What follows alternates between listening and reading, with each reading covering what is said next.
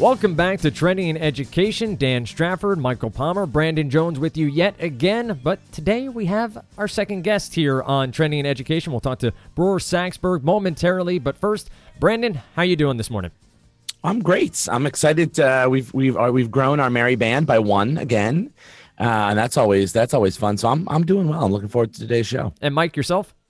Yeah, we want to get into it. We were getting into it a little bit with Bror before, and while we have him here, I think we want to take advantage of the fact that we have a great addition to our crew. And so, Brandon, let's kick this conversation back off, please. Well, we should find out who the addition to our crew is. So, Bror Saxberg is the Chief Learning Officer for Kaplan Inc. Bror, would you tell us a little bit about you and Sure. Who you are, what you've done, and what are you doing here, Bror? Well, you locked the door. I can't get out. That's true. I started life actually as a kind of a cognitive science research guy. I'm an MD PhD. I used to do human and machine vision research at MIT's Artificial Intelligence Lab. Way back in the 80s, before before the iPhone, as my daughter likes to say. And then from there, I went to McKinsey for a few years and managed a consulting firm to learn how to put together resources and capital and ideas and go someplace with it. In the mid-90s, I jumped into the multimedia revolution in education, CD-ROMs. Some of you may remember those. Cutting edge. Silver discs, Yeah. I tell you, back in the day. Right. And spent and from then forward, I've been in a series of assignments that really were at the intersection of technology, cognitive science, curriculum, assessment, but all at scale. How do you do this out in the real world, which is the interesting work that we're doing here within Kaplan as well. Joined Kaplan about, 8 years ago almost, I think, when Andy Rosen, our CEO, came in and was looking for help with putting in place a common approach to learning across all our different parts of Kaplan. All the good people were taken and they ended up hiring me. So that's just how it works. Right? So it's all about timing, gentlemen. It's all about timing.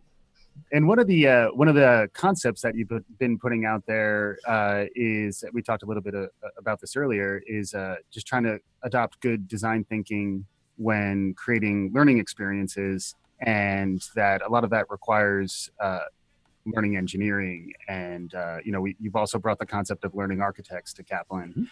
Can you talk a little bit about that? Yeah, sure. What's interesting about engineering, because I am an electrical engineering person, I'm an engineering guy from way back.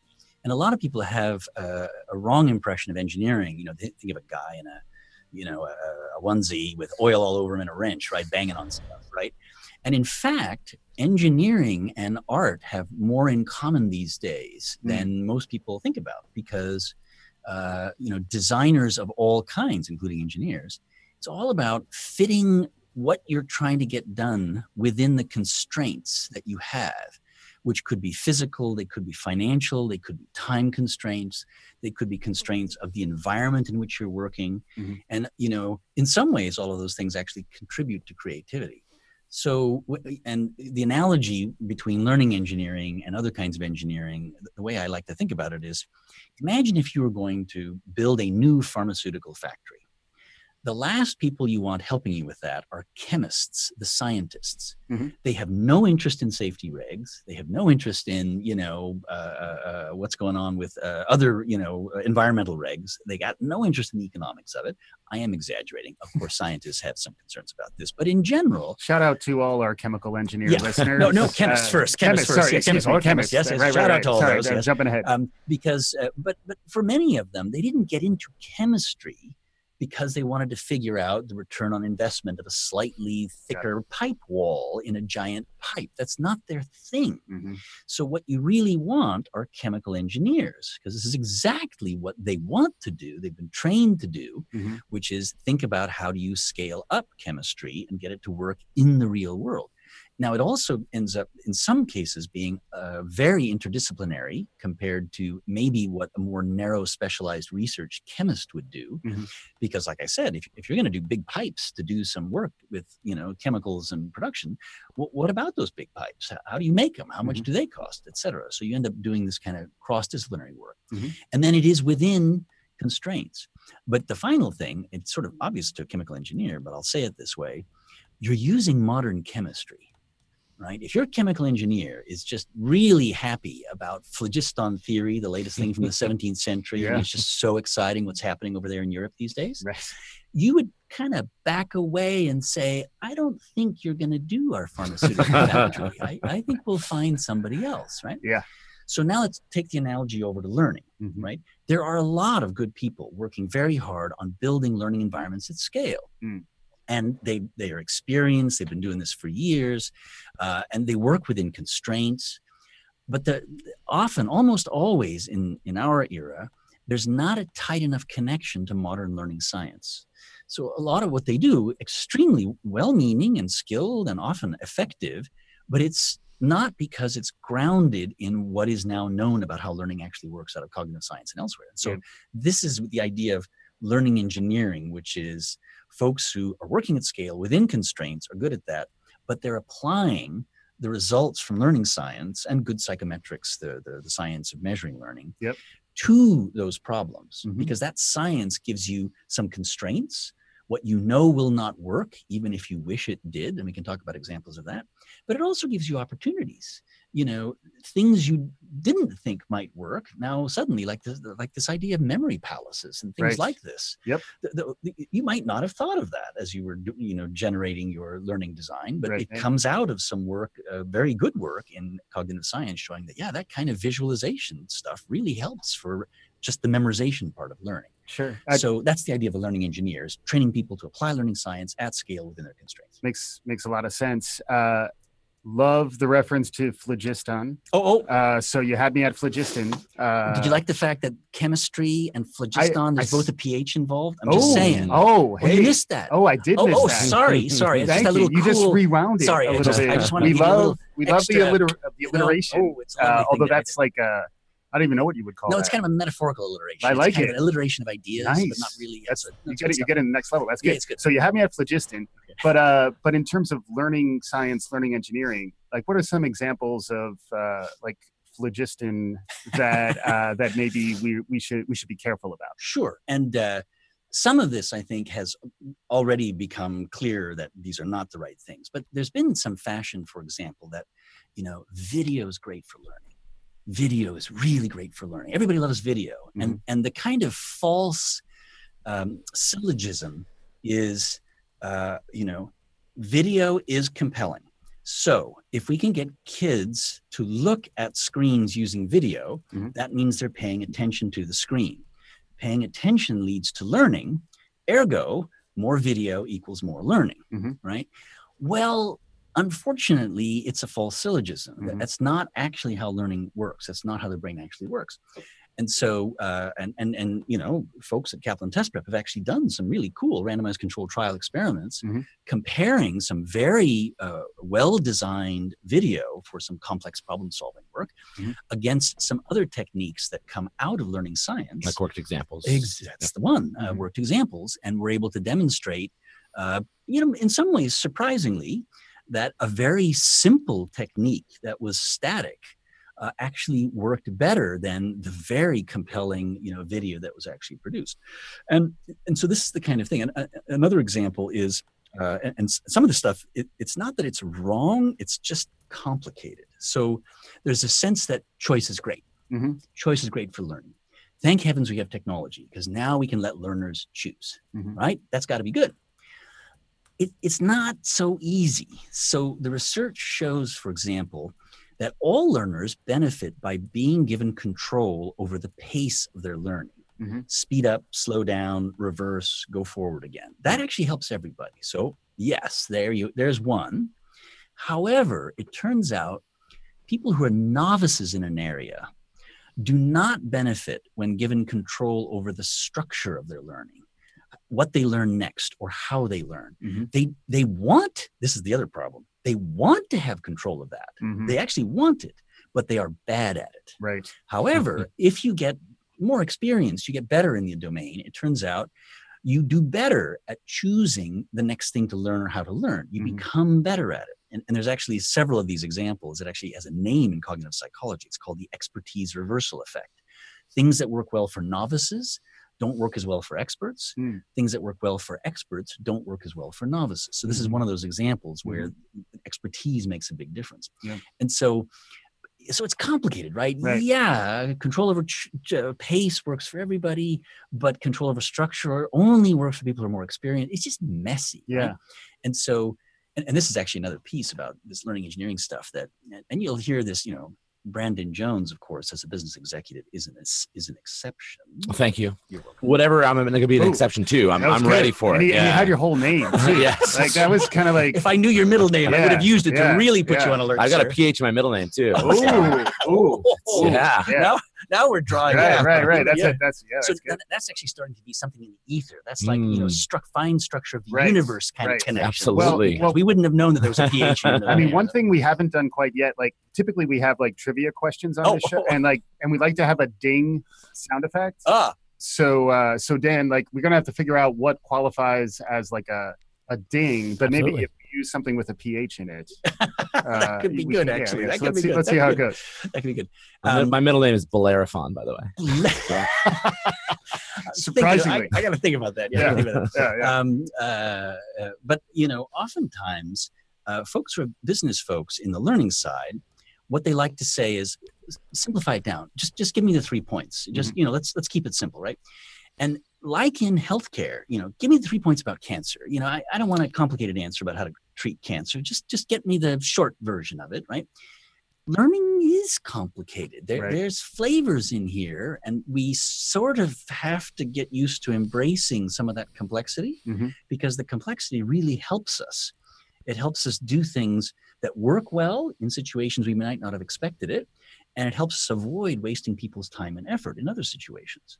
And so, talking about the business side, that example we talked about earlier around using video versus using what's called a worked example for learning to do some complex problem solving, it's worth unpacking that a little bit further. So a worked example means literally a student is looking at a worked out example of a complex reasoning task or problem. In the case of the experiment, they were actually the LSAT logical reasoning puzzles, and they're complicated things.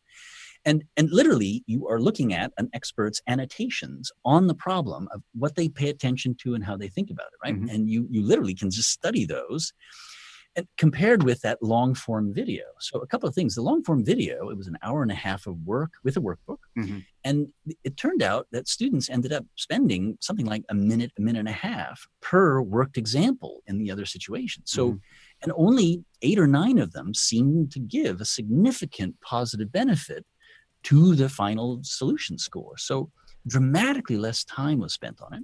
But now this is the CFO favorite part. the thing that was produced in that case was literally 8 or 9 PowerPoint slides. So you didn't even need the expense of creating a gorgeously produced video and workbook. Mhm. That learning is not proportional to the amount of money you spend. Right. The trick is not to spend a lot. The trick is to spend smart. Mhm. And so that, again, is part of what this learning engineering is about, is within your constraints. And there's always constraints of time and resources, Mhm. optimizing what the learning science suggests to let you pack in as much goodness as you can within your constraints. And some of it is surprising and some of it is what you expected. But if you don't follow the evidence, Mhm. you're likely to make some mistakes.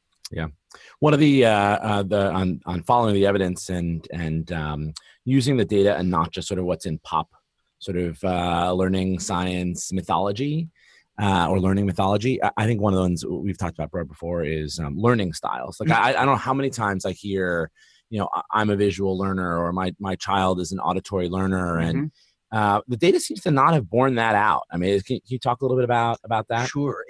And again, I want to be careful about this because it's tempting to say learning styles don't work. But that's not exactly what the evidence says. What the evidence says is the way we've tried to implement learning styles so far doesn't work. Mhm.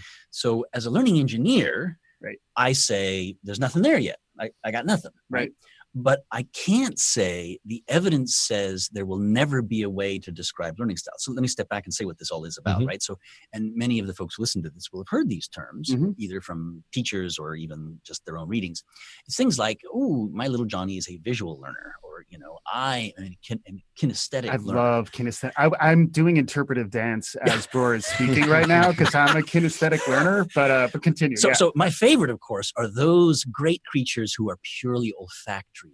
Yeah. This is rock. Don't get. I got some ideas. No, and teaching. There's memory. The olfactory bulb is where the hippocampus is right there, Bror. I am only 1/4 kidding here. Yeah, I'm telling you, because you. if you think about calculus and differential equations and diffusion and how you can use smell for that. Kidding, that gets us to half baked. I think so. I don't know. Definitely. Yeah. But the learning styles idea is, that we can somehow classify minds into buckets. Yep. And then you design the learning to optimize against the buckets. Right. And look at that! We're going to have better learning, right? What could go wrong? Mm-hmm. Well, what's really interesting about this is even Howard Gardner, who is one of the early proponents of these ideas of multiple intelligences, he actually says that was a wrong use of his ideas. So the problem is, and Howard Gardner said it himself, he said, look, I'm trying to describe different kinds of intelligence, different ways of reasoning. Yes. I'm not saying that minds bucket into those things. Sure. So to me, the analogy is with colors. Mm. We have colors. We have red, yellow, blue, green, violet, whatever. By having those colors, we don't mean that things are either red or blue or green. Things can be a mix of colors. Sure. It's like, yeah, duh. Mm-hmm. So the same thing here, that learning experiences can be kinesthetic, can be, tactile. Hopefully they aren't olfactory, but you never know. And you'll remember it though if they are. Oh, yes, you will. Especially in a second grade class. I tell you, that's a very olfactory, serious memory going on there. Anyway, so you can describe learning experiences that way. And today, for this topic, I might learn it more effectively through a visual way. Yep. But tomorrow, for a different topic, it's the kinesthetic thing that finally gets through to me, right? Right. So what happens is it would be convenient if you could bucket minds into these little categories, but learning is really very inconvenient. Mm-hmm. And so, and people have done these experiments where you take, the latest well-designed learning styles diagnostic, and then you apply it to a bunch of students, and then however they come out, you then give them well-designed learning approaches that are in that style, and you compare that to well-designed single instruction. Now, notice it's got to be well-designed single instruction because, anything is better than a kick in the head, right? So, it's got to be, you got to be fair and do a well-designed single instruction. And over the last 30 years, this has kind of been done in a meta-analytic way every decade or so, where an excited person in learning styles says, I'm going to go find the evidence to show that now we've got it. We've had it for a long time. And they look at all these randomized controlled trial studies that have tried to do it. And they come back saying ruefully, the evidence just doesn't support it. We're getting no significant effect from it. Now, it's tempting to say, therefore it doesn't work, but it could be the primitive ways we have of bucketing minds now are not yielding anything useful. That doesn't mean that, as neurosciences keep going and we have much clearer ways of understanding how different minds literally work, maybe there is some deeper biological classification scheme that could emerge, which would be really cool if it did, for sure, to say, but it's not likely to be as simple as visual. It's likely to be, mind type 632B, more like a cancer typology, right? And probably the interventions are going to be about as complicated, right? There's something very specific that ties into that specific mind type. Now, I'm just making that all up, sure. Right? But for now, as an engineer, as a learning engineer, I kind of got nothing to build on. Right. And what I'd say is there's a lot of other research that shows significant results by implementing learning in a certain way in laboratories. So I'd rather start from something that can give a half a standard deviation of effect, or even a full standard deviation of effect in a laboratory. Right. I'd rather start from that, try to implement that in the wild, test that to see how it works, than something that at the moment has no evidence that it's been able to be implemented in a useful way. Right. The danger here is in 2017 we live in a post-truth world, and so trying to tie evidence to action, I think that there's a tenuous relationship there. Like it is convenient to the point of people wanting simple answers. It is convenient to have a framework that says, we help children who are audio learners, auditory learners, and visual learners, and getting really another layer under the hood and saying we don't actually know. So we are trying to construct something that is complex and has a complex answer to that is not simple, and simple plays. I think a related point is for the learning engineer, we need to think multimodal, and we need to think about even your video example. I thought, video versus the worked example, there still was visual data in the worked. They're both visual inputs that the learner needs to consume, and then there's also, at least in the case of audio video, there's also audio. Yep. And that's been something that we've been really interested in, just with some of even the audio capabilities that we're using right now. Like, when is audio? This is going to get real meta. Yeah, but when is audio most effective, and when is like the richest data being delivered through which mode? And I know you've done a lot of research into that. Well, and there's 2 points to be made about that. One is you have to be careful, because this is the way in which design and engineering are always different than science, which is there are many questions that would be valuable for engineering purposes that no one has answered in a scientific way yet, right? So the exact mix of audio and visuals in a particular domain and so forth. However, there are intriguing signposts. So there's a very well-known cognitive scientist out in UC Santa Barbara, Richard Mayer, who's done a lot of research with colleagues all around the globe on how do media and text and sequencing and visuals work together. When do they compete and create problems, and when do they actually help? And there's a great book, E-Learning and the Science of Instruction. It's in its 4th edition. Rich Mayer and Ruth Clark together keep updating this great handbook for instructional design. And there really are some guidelines about what does the evidence, not just guesswork, but what does the evidence show in terms of how you put these things together. And it's interesting because, for example, and again, it's not simple, right? We'd like to say audio and visual, they're better. It's like, well, sorta. If you have distracting audio or visuals together with other pieces, you have to get rid of them because they distract. They don't actually help. And again, that syllogism of, hey, rock and roll music equals more listening, equals more attention, equals more learning. Right. Again, it's a false syllogism because you're paying attention to the rock and roll music, right? So you got to get rid of the distractions. On the other hand, adding audio that is about the same thing that you are looking at actually improves learning. Right. But it's got to be about the same thing. It's got to be about the same outcome. And then finally, like I said, it's complicated. There's a classic thing that happens where people in the audio will have a little script and they will put it on the slide, on the visual, thinking that, hey, it's twice. Yes. Got to be better, right? I'm doing it twice, right? I may have encountered this in a meeting or two. Maybe. Yeah, possibly. It turns out the research shows you actually lower learning when you do that, because instead of the eye and mind benefiting from 2 different approaches to the same learning outcome, your eye can't help but read the text.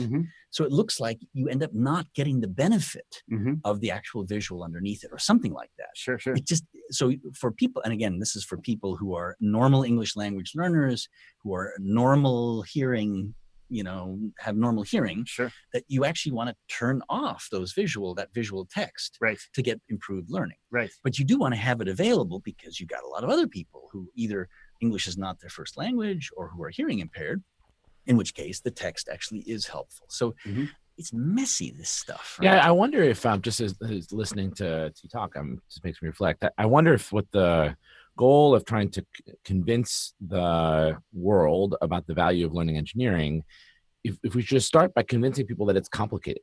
When I think about chemical engineering, no one says oh well, I'm going to design the pipes in this new pharma lab I'm building, because they say, well, that's complicated. I should leave that to an expert. Right.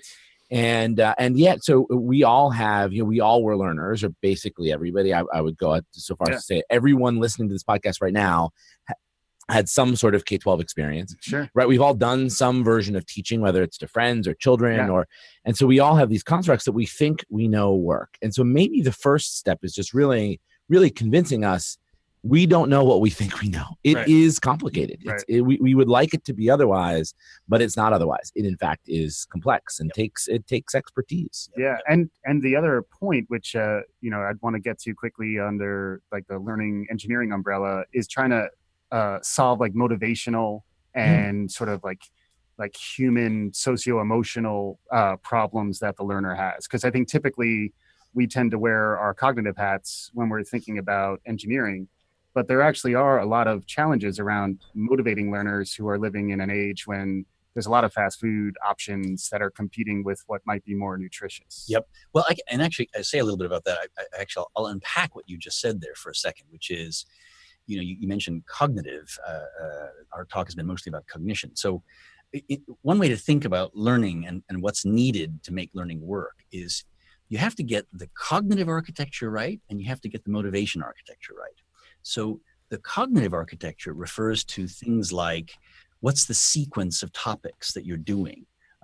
What is the kind of practice and feedback you're doing? And does it match the nature of the learning outcome? There's a bunch of research about how you match those things together. Certain kinds of activities are better for certain kinds of learning outcomes. Mm-hmm. It also ties into, have you diagnosed what is in a student's long-term memory that's likely to be important for what you're about to embark on? Because if you're assuming a student's got something in long-term memory, meaning it's easy for them, it's quick, they don't even notice that they're doing it, and they don't have it there, then when you are trying to learn something new, it's going to get all tangled up in that missing piece, right? So again, for cognitive architecture, if you were working on your best day, you would try to figure out, do we have everything we need in long-term memory? If we don't, let's back up and make sure we get some down payments going there so that the person is at least familiar with that. You're prepared for a tabula rasa situation, but it's likely they got a little bit of something going on. Yeah, and you want to draw on that, right? So that's on the cognitive architecture side, right?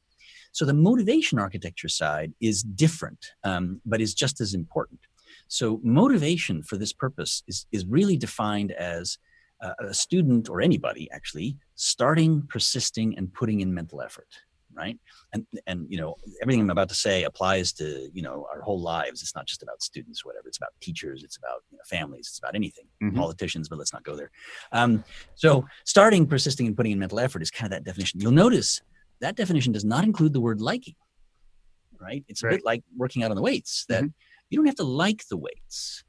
As long as you start, persist, and put in physical effort in that case, you will change your cells, your muscle cells, as long as it's a well-designed weight program, right? And liking is kind of irrelevant to whether you will get stronger, right? Same thing with neurons and thinking, that if you run them on well-designed activities, you will change them. Right. So we had a very good cognitive psychologist, Richard Clark from USC, a few years ago, do a scan of all kinds of motivation research, behavioral economics, social psychology, motivational psychology, cognitive psychology, a bunch of different things.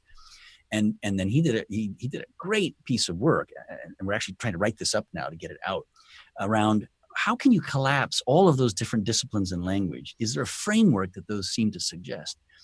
And he came up with a 4-part framework for what goes wrong with people starting, persisting, and putting in mental effort. So the first thing that goes wrong is people don't value what they're going to do. I'm a dancer in an algebra class. What am I doing here? I'm thinking about Swan Lake, not about quadratic equations. I mean, help. And to treat that, if you will, you got to kind of bustle over and try to figure out, how do I connect this to something of interest to an artsy person?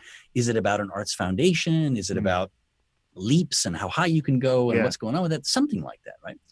The second thing that goes wrong with motivation is you think you can't do it. So another dancer, same algebra class, I can't do math.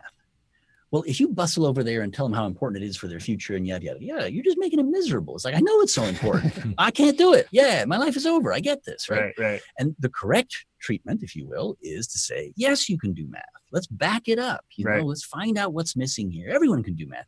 I once was talking to a group of teachers, and I explained to them how there's, they should say to their students that, look, there's research that cockroaches can do math, and therefore you can do math. They did not invite me back. Really? It actually turns out they decided not to have me speak to the children. Since Kafka, the cockroach Gregor Samsa, they really have not done well.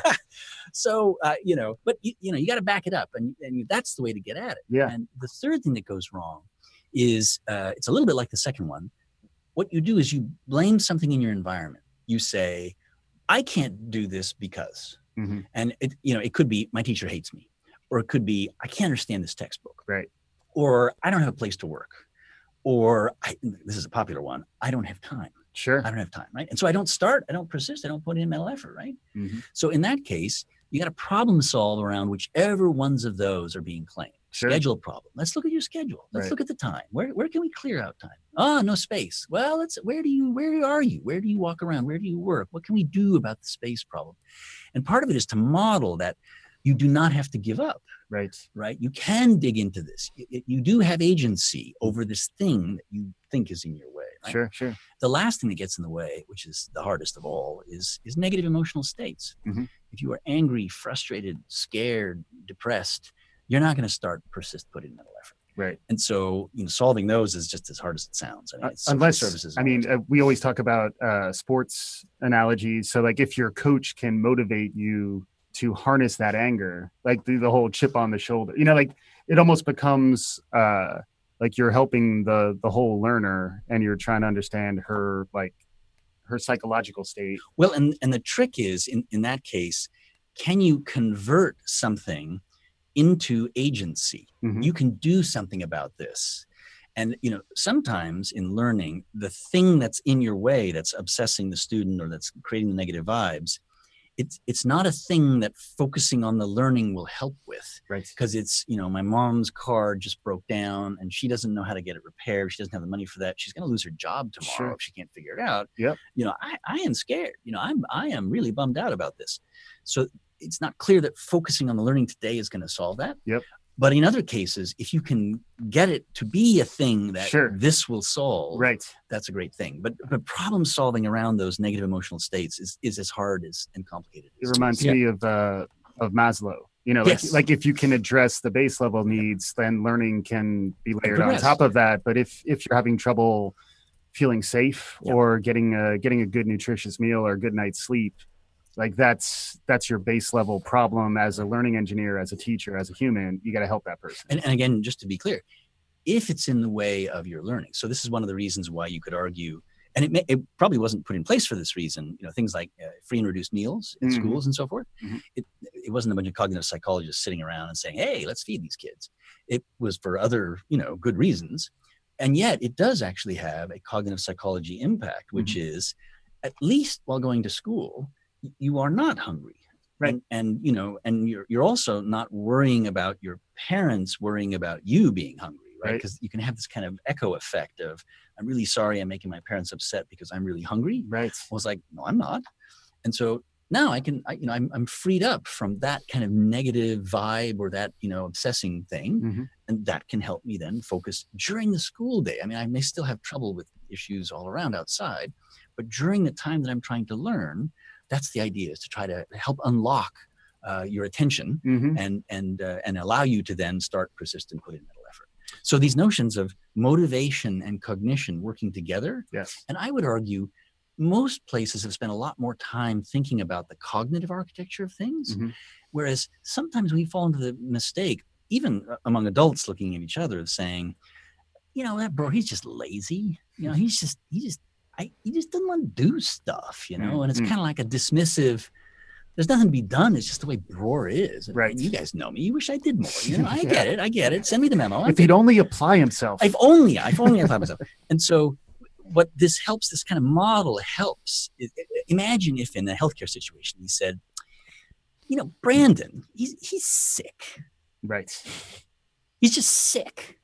Yeah. And we stopped. Right. It was like, he's sick. Is that like bad is good? Like, yeah. He's sick. Oh, you mean actually? No, sorry. Like literally. I meant literally. Sorry. Got it. I got it. Okay. Yes, good point. Yeah. No, I meant literally, Wow. as if that's both the problem and a statement that says there's nothing to be done. Yes. Yeah. And what I was thinking too, I the same sort of, I was analogizing the same way, is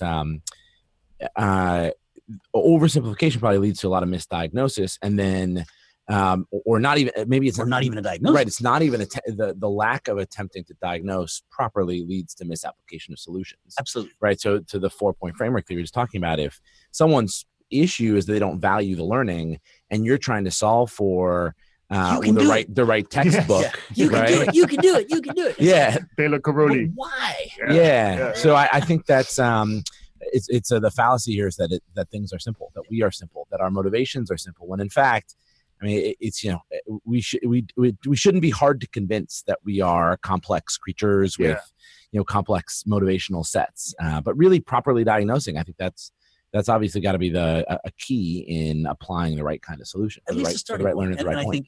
I think, just like in medicine, the beginnings of application of science led to fairly simple diagnostic frameworks that still were effective. And then the more we understood about the biology, the underlying science behind disease and so forth, the more new ways of diagnosing and treating disease. I mean, I think about things like cancers. A couple of years ago, there was this breakthrough where people discovered that the molecular biology of certain breast cancers was closer to ovarian cancer than it was to other breast cancers. Mm-hmm. So immediately, a bunch of people said, well, wait a minute, then we should try some successful ovarian cancer treatments against those specific breast cancers. Now, before that research result, that would have been malpractice because it's a breast cancer, bonehead. Right. What are you doing giving them the chemical treatments for an ovarian cancer, But once you had the science at a more detailed level, you now had a pretty strong reason to go after there and say, wait a minute, we actually have a mechanism here that we should now exploit. Mm-hmm. I also think about, work on neuroscience, for example, I don't think has yet yielded something practical for learning at scale. So like learning algebra, I don't think is got a new wrinkle to it driven from neuroscience. There's a lot of new things you can do driven from cognitive science, which is where you have people in labs trying to learn in different ways, trying to learn algebra in different ways.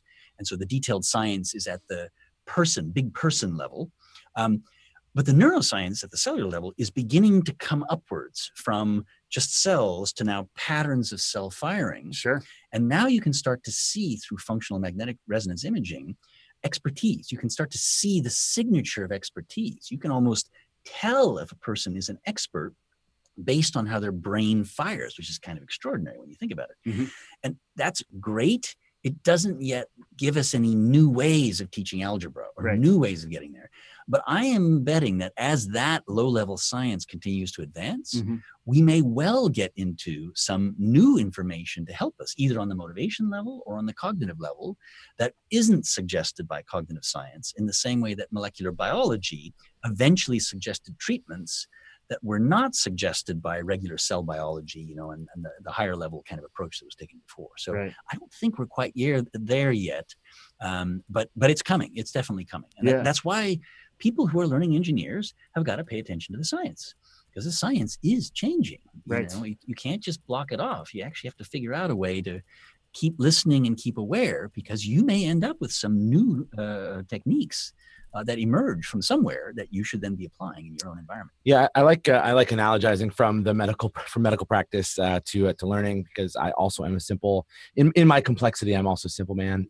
I think the concept of malpractice, applied to learning, there isn't. It's happening. There isn't a word, or there isn't like a concept for it, like there is in medicine. Like, malpractice, and it's something that you can talk about and point to and say this was wrong. Right. That same amount of wrong is happening in designing learning modes and frameworks for and ed tech and other things. Right? And yet because we are limited in our language, I think we're limited in then therefore being able to have a conversation about it. So I think there's something there. I think it's a great point, and then even extending that into where there's evidence.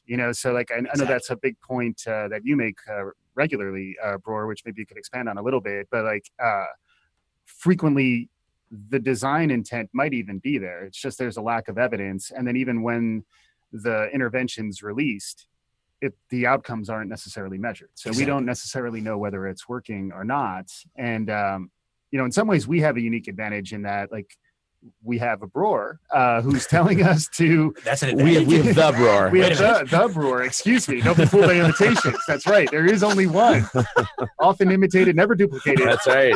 Yeah, My family is really happy about that. Actually, really happy. Only one. I think. Well, although the duplication, like whatever we do in our R&D labs exactly. at Kaplan Right. is True. an entirely different. Cloning is in the budget Yes. for 2018. No Yes, question. yes. But yeah, so like just the evidence-based orientation, and then the other, I think we probably want to wrap this show up relatively quickly. The other concept around learning engineering, I think you've touched on it already, is the idea of technology-driven versus technology-enabled. Can you talk a little bit about that? Well, when people are trying to think through what's the future of the learning environments and how are they going to work, I think it's really a mistake to think that somehow the future is totally automated learning environments. That there are some learning outcomes that may very naturally be completely automated through ed tech. But those are going to be some basic things, early level things that are skills and fluencies that you can do. And there's increasing use of AI that can help with that. But once you get out beyond the basics, and now you're looking at problem solving, you're looking at prioritization, you're looking at communication, which is what experts actually do with lots of different folks, the coaching and feedback for that really has to be done by professionals, by people who are ideally both good at the domain, but also good at the teaching side of it too. So I actually think, the way this will progress is not MOOCs, massive open online courses that were so exciting 3 years ago. This will solve all our education problems, because it's not enough. I actually think it's going to be this side-by-side work between skilled professionals with technology, and that's the technology-enabled part of it. Yes. And so, to me, that's the important thing: is to think about the learning environment as a whole, not as discrete pieces, so that both of them, do what's best for them for the learner. Yep. Sounds great. Dan, any parting thoughts? Of course, we've been talking to Bror Saxberg, Chief Learning Officer from Kaplan Inc. Bror, where can people find out more about your work? And I know you have a blog out there. Can you share how people can find out how to find out more about you? Well, one of the best ways is probably just to Google Bror's blog, all one word. We told you it was the Bror, right? We talked about a Bror There's versus the Bror. no apostrophe, right? No apostrophe. Yeah. And there are, as usual on Google, 10,000 of those. But if you take the first one, you should be fine. Nice. So that's probably the easiest way. That's to do good. That's dropping rank. Right. Like, look at that. That's a leverage play too. It's like I'm already top of the SEO, so just keep hitting the one at the top. Just and keep also, clicking. It does turn out my name is a little weird. So if you even Google me, you can find a variety of videos and things that I've done, including a TEDx thing I did in San Francisco a long time back that talks about learning science and so forth. So there's things out there that can be helpful. brorsblog.typepad.com if you want the direct URL here on the podcast. And as Bror said, I've caught a couple of his YouTube videos. They're all good presentations across learning, engineering, and more. So if you're interested, they're phenomenal. They're epiphenomenal. They're phonetically correct. They're fat with a PH. They're all these things. It's strong enough for a man, but balanced for a woman, I think, is where we're going. I'm not sure I like where that's going, literally and figuratively, actually, but that's all fine. Thanks very much for taking. And for those of you who enjoyed this show, we're gonna try to get one more out of Bror next, talking about the future of work. I look forward to it. Awesome. Plenty to get to here on Trending in Education. Find us at Trending in Ed on Twitter, Trending in Ed on Facebook, and of course, trendingined.com. We'll be back more next week right here on Trending in Education.